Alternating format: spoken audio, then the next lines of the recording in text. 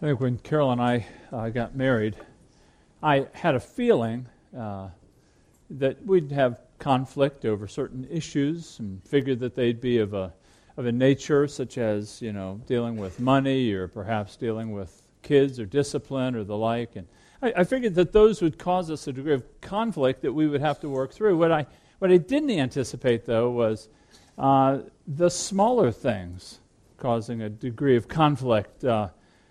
Do you put the cap back on the toothpaste or not?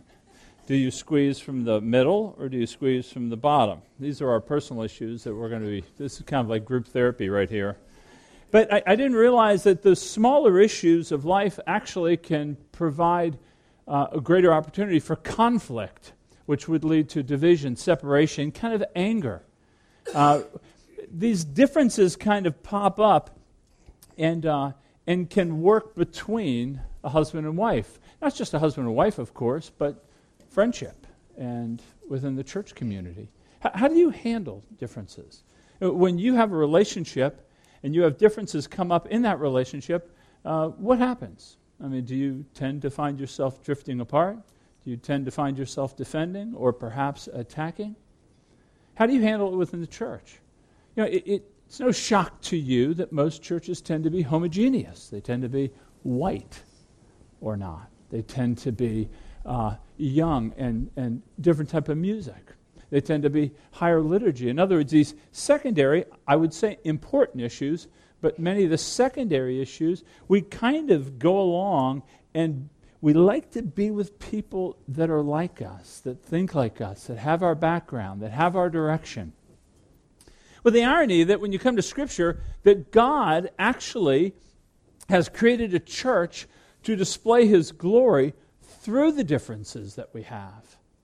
So God has intended that His people, different though they may be, work together in a unity through the power of the gospel so that the world would then see the reality of His glory. That's the intent.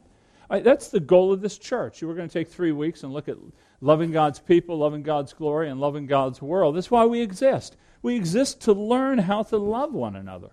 Now, our goal isn't numerical or some statistical growth.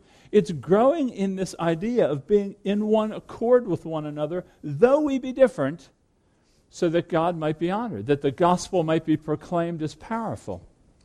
That's the intention. And that's what Romans 15 is about, actually. See, what the world does with differences is it will separate or it will try to eliminate the differences. But the church is called to embrace the differences that we have within this place when we gather together. And this is, in Romans 15, Paul is really teaching a church, how do you live together? How do you walk out the faith when we walk it out differently from one another? And how can we do that in unity with one accord? That's really the point of this passage. Because if we don't do it, if we don't learn to live together differently, walking out the faith, then what we end up doing is sliding into schisms and sects and groups. And what happens is, we all come to the same building, but we're really not all the same people.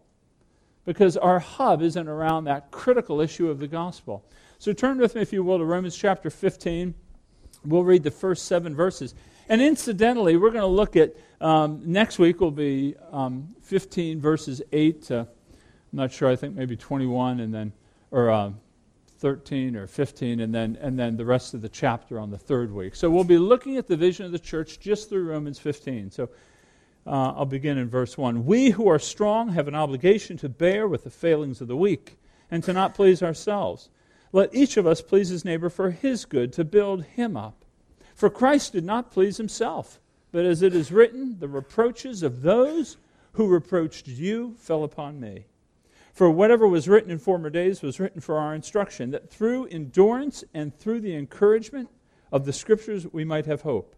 May the God of endurance and encouragement grant you to live in such harmony with one another, in accord with Christ Jesus, that together you may with one voice glorify the God and Father of our Lord Jesus Christ. Therefore, welcome one another as Christ has welcomed you for the glory of God. Now, let me just kind of set the table here before I go into this kind of picture of biblical community. You see Paul kind of divide the church into two groups, right? Strong and weak. And I want to explain these terms. But before I explain the terms, I want to explain that they're both loved of God. That they're both in the community of the redeemed. That the strong aren't loved more and the weak loved less. They're all part of the family of God. But he does differentiate the strong and the weak. And I want to explain what these are, because the strong is referenced in chapter 14, and it's speaking about the people that are able to eat meat that have been sacrificed to idols. Now, this was really a problem for the Jewish community, because for you to offer meat to an idol, that is joining in an idolatrous worship. And so to eat the meat that was sacrificed would be to participate in the worship of idols. But Paul's saying that those who are strong, those who are grounded in the gospel, recognizing that there are no other gods besides the one true God, they can eat the meat.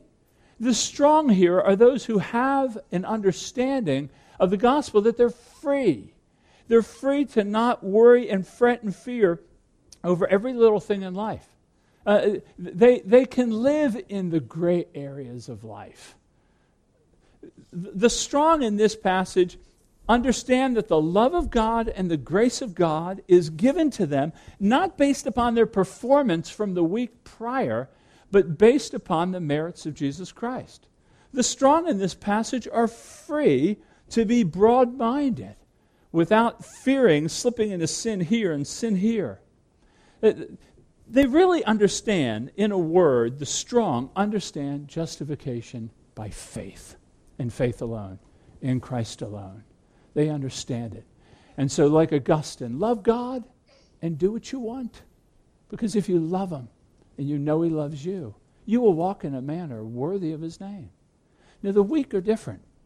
The weak are less mature in the faith. And again, in chapter 14, the weak were the ones struggling over these legalistic wranglings. Should I eat the meat? Should I not eat the meat? Should I worship on this day? Should I not worship on this day? What should I wear? The weak are troubled by the particulars of the law. The weak do not like the gray. They want it black and white. Tell me how I need to live. They don't like moral ambiguity. They want to know the rules. What makes me part of the group? What makes me not part of the group? And I'll do what makes me part of the group. The weak in faith don't have a deep understanding of what it means to be saved by grace alone. They're still looking at their performance.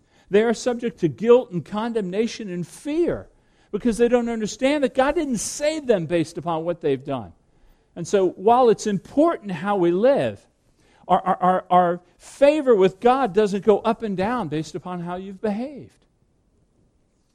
The weak in faith haven't come to a place, as Paul taught in Romans 14:17, that the kingdom of God is not about eating and drinking. It's about righteousness and peace and joy in the Spirit. And so what Paul's doing here in this letter, I'm just still setting the table for you. What Paul's doing in this letter is he's saying, hey, in every church you have strong and weak. And there's going to be differences between them. And there's going to be conflict, and you tend to separate. And he's saying, I want you to know how to live with the differences. And so how do we live with? This is very important for us, because we're different in here. Some of you, in terms of your parenting, you are more of a hovercraft. There's others who are much looser and freer about how you parent. The use of media. Some of you have very strict rules and regulations about what kind of media, your social media, your children use. Others are a little more open about it, and they work through it with their kids. The way music. Some of us like traditional hymns. Others like more contemporary, faster, louder. These are differences that have value, but they don't separate us. Or dress. Some of you can't believe I'm preaching without a tie on right now. I know that. You, for some folks, having a tie is a staple of being behind the pulpit. For others of you, the tie is just part of a bygone era. I do want to at least tell you, did a little research on this. The tie was really invented around 1600. We think it came from Croatia. It was a fashion, but it didn't get into any mainstream use. Sounds like I'm defending myself, doesn't it? I probably am. But these things these differences can cause division and conflict and separation, leading to judgmentalism. What happens is the weak among us will look at the strong and be critical of their freedoms, be critical of the broad-minded approach to life that they have. They don't enjoy that sort of freedom. Let me just pray for these folks. Father, we thank you for the grace that you've given for men and women to serve us in this capacity. We ask you to guide them and lead them and let them be effective in the help that they bring and the people that they serve. I pray, Lord, that you would cause them to see your grace in these men and women serving them. We pray in the name of Jesus. Amen. So the weak look at the strong and they can be critical of them and even live in fear of them. Now the strong can be critical of the weak and say, when are you going to grow up? When are you going to mature? When are you going to get the freedom that is ours in the gospel? But what happens is ultimately it leads to division. It leads to conflict. And that's what Paul's talking about. So here's what I just want to hit 3 simple points today. First is that biblical community embraces differences. Biblical community, there are some strong here, there are some weak. Biblical community embraces differences. Look with me at the first verse. He says this, we who are strong have an obligation to bear with the failings of the weak and not to please ourselves. So Paul himself, he is saying, I'm one of the strong. Again, God loves them both. So this isn't some ego trip for Paul. We who are strong. So Paul is saying there is this group of people who understand the gospel and they're free to live in the power of the gospel, in the liberty that the gospel brings. We who are strong have an obligation to bear with the failings of the weak. Now listen, there is an obligation here. The strong have an obligation. They have a responsibility to bear with the failings of the weak.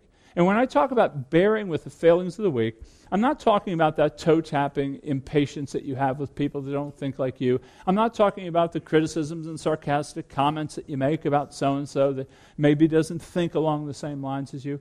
I'm not talking about the neglect. You know what? When we see people different than us, we kind of draw back a little bit, and we really neglect them. That's not meeting this obligation that we have to bear with the failings of the weak. You know, to bear, you kind of get that.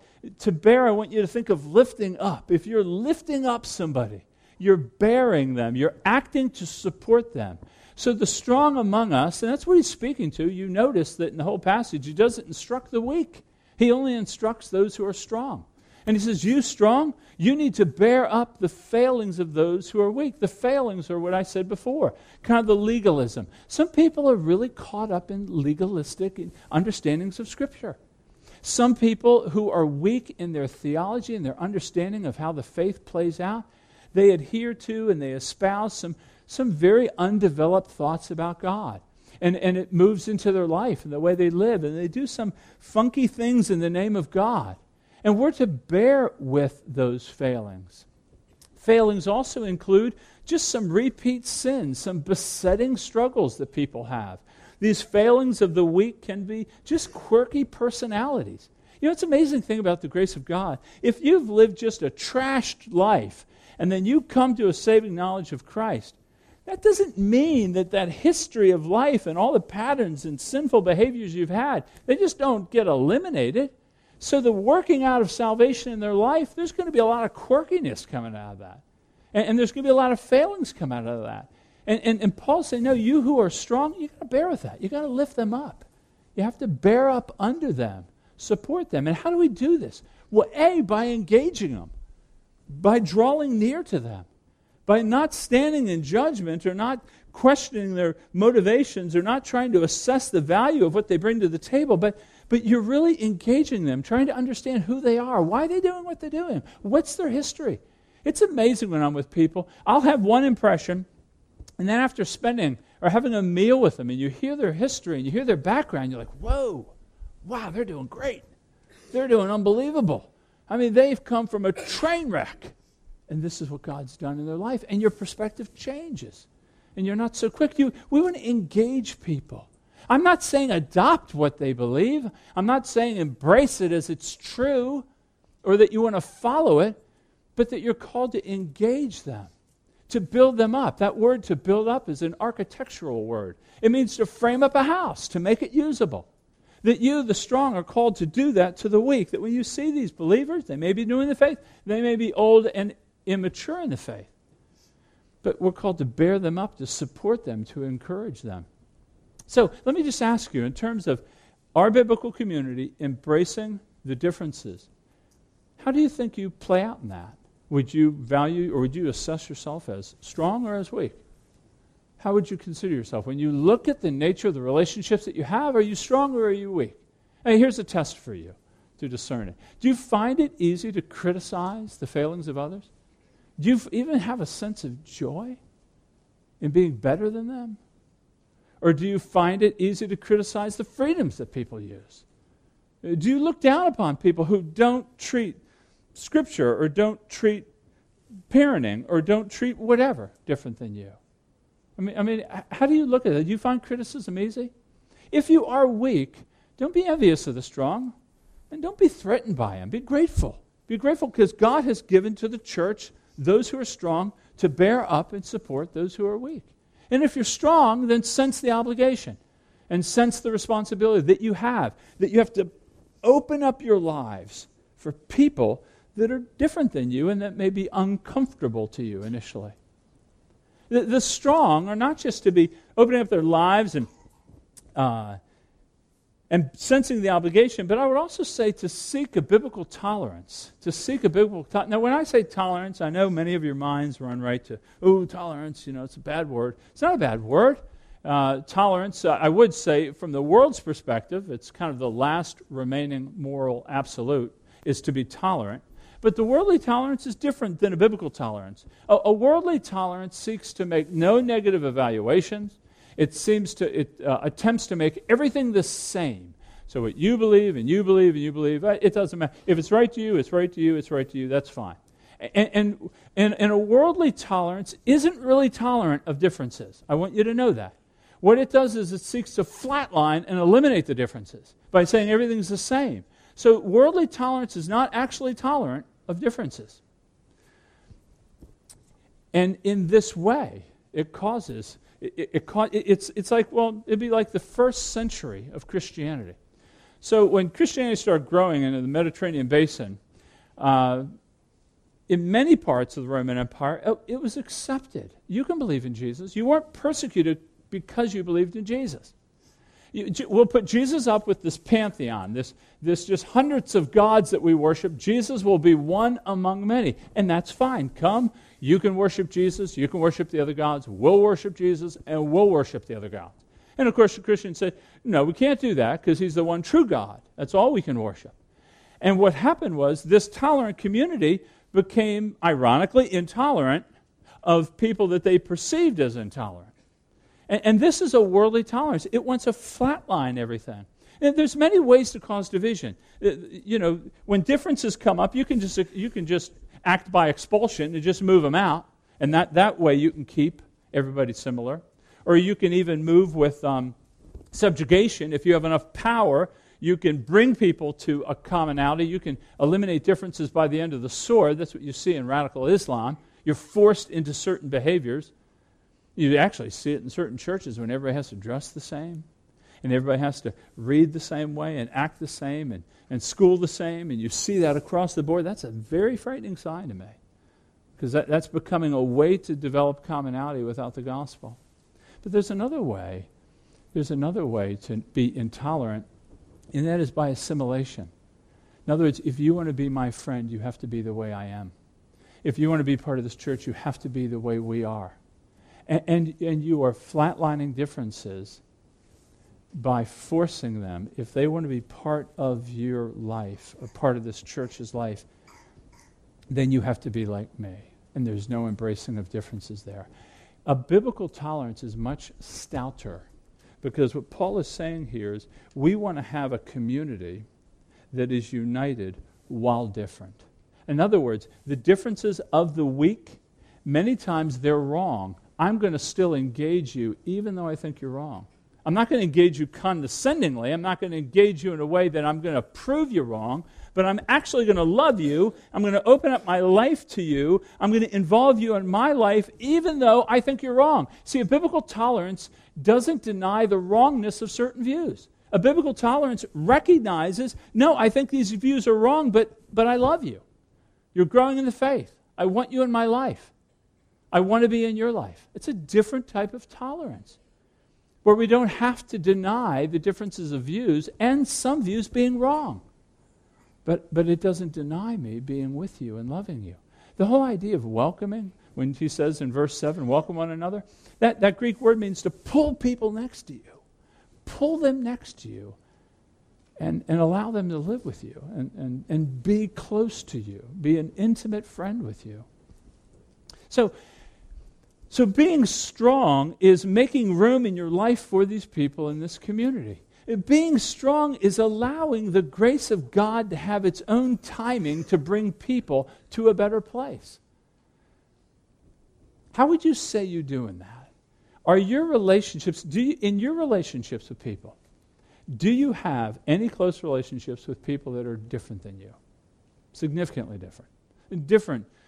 Or when you look at your relationships, do they tend to look like you? If you're a homeschooler, are they only homeschoolers? If you're a Democrat, are they only Democrats? If you're fiscally conservative, are they only those who are fiscally conservative? If you're a Republican, are they only Republicans?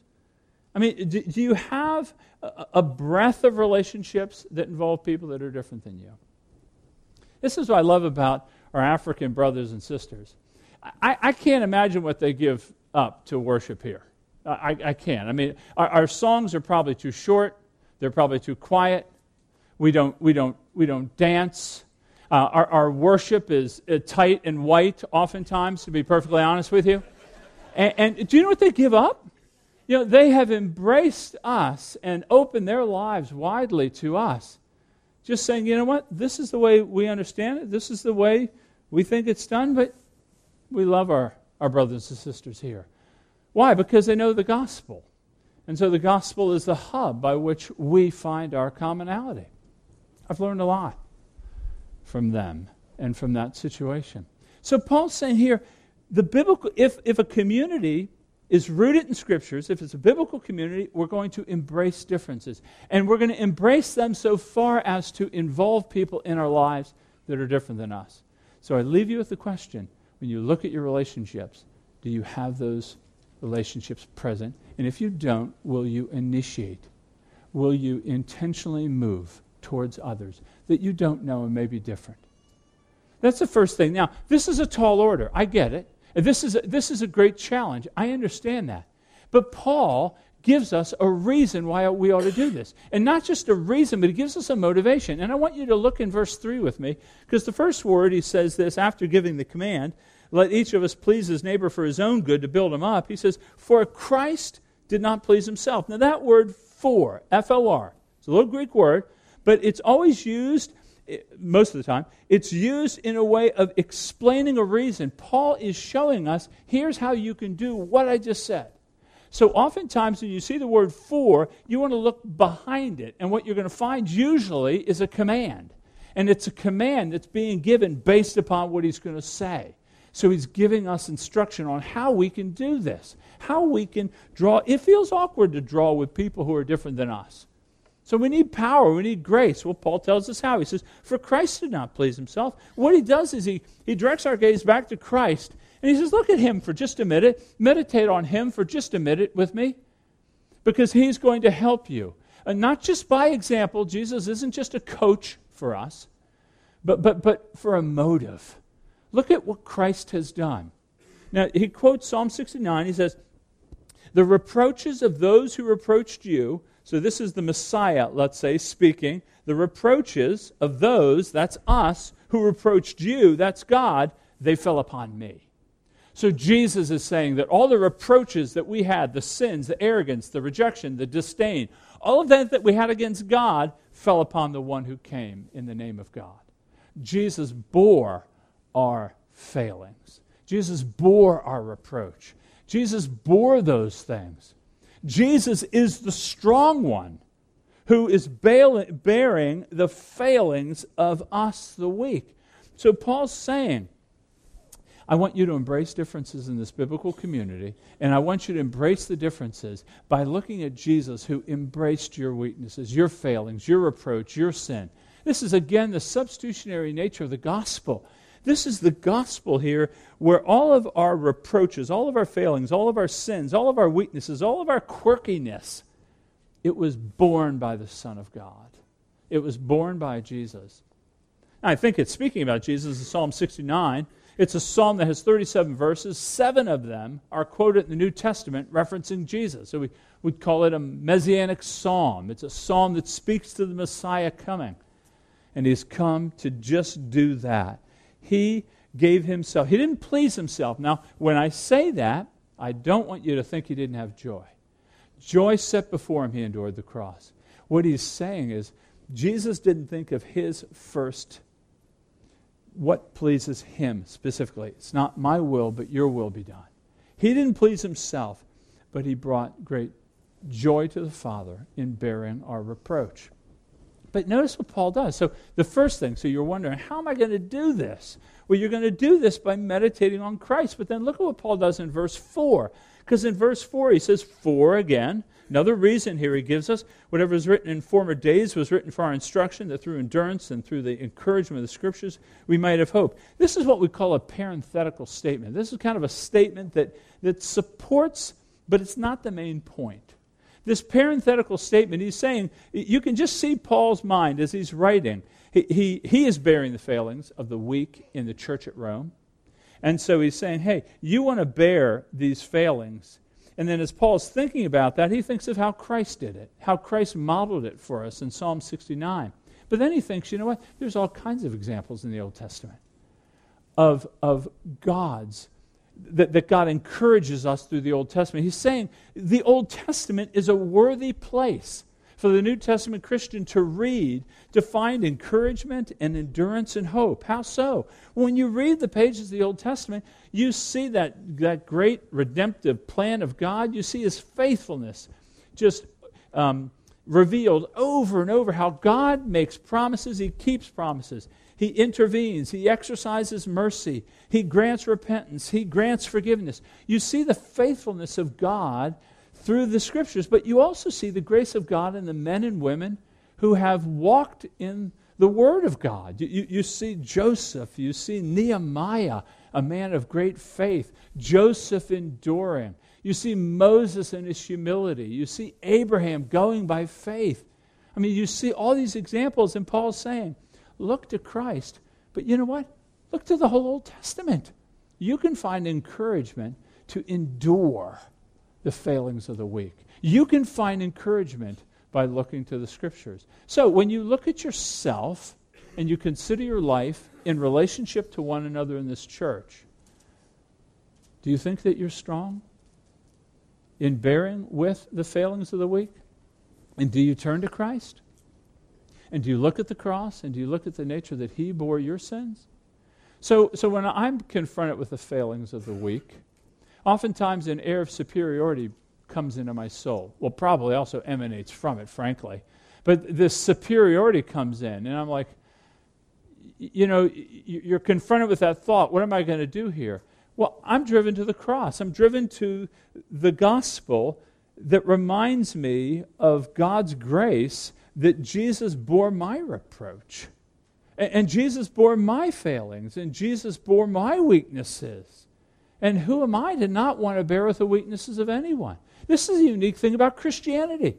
See, all other religions are rooted, your acceptance and your value from God is rooted in what you do. Christianity, it's not rooted that way. Do you realize that when you were saved when you were wrong, when you were failing, and when you were weak? So he didn't give you a little bit of grace to get you running so that then you could start performing, and then he would accept you. He accepted you, for the Christian here, he accepted you when you were wrong. Jesus bore your failings and weakness. God demonstrates for us love for us in this, that while we were sinners, Christ died for us. And so if each one of us here, whoever claims the name of Christ, you had your failings accepted, taken, endured, and you were saved and accepted by God and adopted into His family. That's what happened with you, and you are now to mirror the gospel to those who are weak in your life by doing the same thing. This is, for me, I can't get over the fact that when I look at my own life and the darkness from which I've come, and the fact that He didn't. How many of us tend to look at life much more performance? You know, they're going to do a little, then we give a little, and they do a little bit more, and we give a little. But at the farthest point from God, He saved us. So that's the motivation that Paul is giving to us. The motivation is that when you struggle with accepting the weaknesses and the failings of those around you, just look at your own life. Look at your own salvation. Look at how God saved you. And that will both be a model, but I hope a motivation. So what happens when we do this? So biblical community is we embrace the differences, and I understand that's difficult and challenging, but biblical community is fueled by the gospel. The gospel is central to that. So the differences that we have here. Third, and this is the result of the passage, look with me in 5, 6, and 7. It says, "May the God of endurance and encouragement grant you to live in such harmony with one another in accord with Christ, that together you may with one voice glorify the God and Father of our Lord Jesus Christ. Therefore, welcome one another as Christ has welcomed you for the glory of God." So look at this with me. It's really a prayer. Paul's giving a benediction. It's the benediction I'm going to give at the end of the service here. Paul's praying, but in his prayer we see the result. So as you embrace differences, rooted in the gospel, so you're looking at people, they're different than you, you're going to open your lives up, you're going to get to know them, you're going to seek to influence them, you're even going to let them influence you, not to adopt their poor behaviors, perhaps, or their wrong behaviors, but you're going to let them influence you because God's gifted them, He saved them, and they have something valuable for you. And if you don't think so, then there'll never be a relationship there. But what he's saying is, when he's praying, he's saying, may the God of endurance and encouragement grant you to live in such harmony with one another. In other words, as we embrace differences through the power of the gospel, then there's going to be a harmony. There's going to be a one accord. We're going to be of the same mind. Now, being of the same mind, that's what he's saying. This church will lurch forward incrementally in a greater unity. But saying that we have one mind doesn't mean that we think the same way about schooling or alcohol or movies or media. Doesn't mean we have to think the same way about these things. Read Romans 12 through 14. Paul is reveling in the differences. There are all kinds of differences that are to exist in the church. He's not looking to eliminate differences. That's what the world does. We don't eliminate differences. We see the differences kind of coming together as this mosaic of God's glory. All together. No community is built around unity in the gospel. So our similarity, our unity, our one mind is not to be rooted in how we look or how we act. It's to be rooted in Christ. It says, in accord with Christ Jesus. So the gospel itself, the fact that every one of us here needs Christ in the same measure, that's the hub, if you will. That's the gravitational pull, or should be, of this church. That it just draws us together. In fact, Spurgeon said it beautifully. He said it this way. He said, "We shall be like-minded with one another when we are like-minded with Christ, but not till then." Because any other unity built, it can be a common ethnicity, it can be common educational philosophy, a common fiscal policy, whatever it is. Those will never last because they're all temporal. It's only the unity that we have in Christ. Do you see this? Because people will come to churches for various reasons. I like their music. Oh, they got a good contingent of people that think the way I think on these issues. Or I like the size, or I like this. Now, I'm not saying those factors don't play a role in why we look at churches and how we view churches, but ultimately that can't be the draw to a body, because we're going to fail each other. We're going to offend each other. We're going to change our opinions. We're going to change our views on things. We're going to slide one way or the other. And am I then not part of the group? But if it's centered in the gospel, that we all need Christ, that we all love Him, then what happens is in verse 6, and there's a certain word there that is showing the result. In verse 6 it says, "So that together with one voice you will glorify the God and Father of our Lord Jesus Christ." In other words, apart from a unity in accord with Christ, we cannot really engage in authentic worship.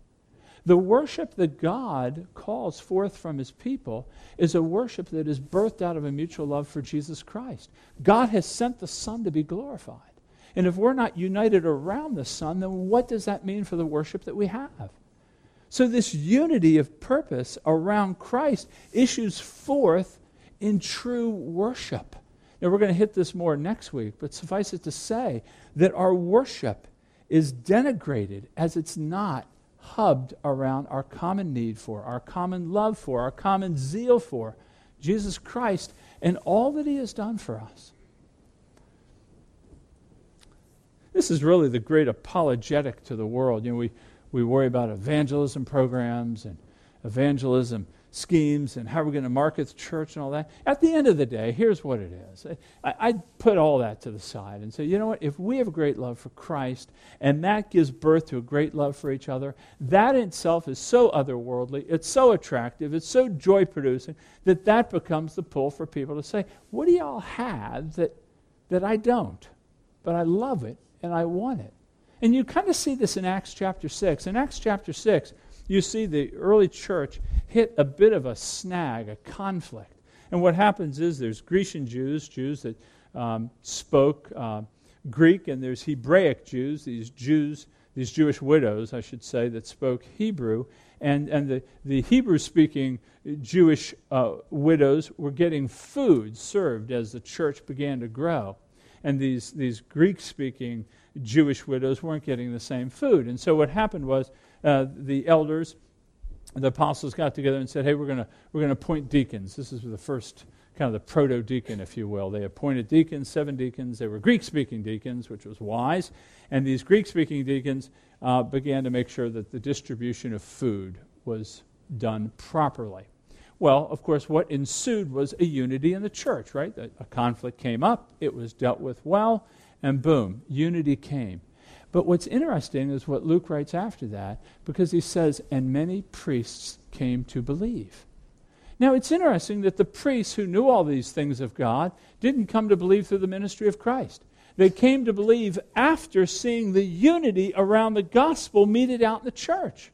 So when the church begins to act united, then people lose their ability to throw the gospel aside and say, it's just like another faith. You believe in the gospel, I believe in this, you believe in that, it doesn't matter. No, it's altogether different here. Because look, we embrace differences. We don't seek to eliminate them. We don't force you to be like us. We embrace differences. We center it around the gospel. Leads to authentic worship, unity, and joy. And that is how God will declare his glory through us, how we love God's people. So think through the nature of your relationships.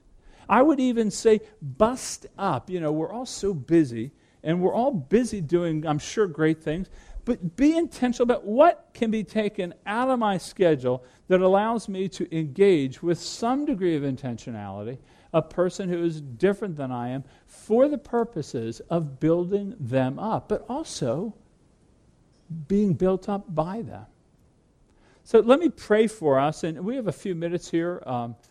Let's open it up in prayer. Now, again, we ask, because we're a group of this size, what we're doing here is we're really giving a response to God's Word.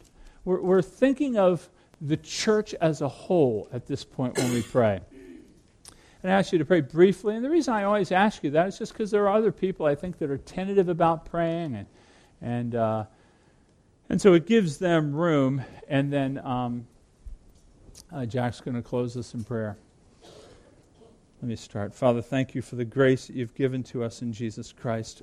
Father, would you open our eyes to the profound need that we have for him and the profound work that he has done for us in bringing us together, and let that well up with joy. And I pray this in the name of Jesus.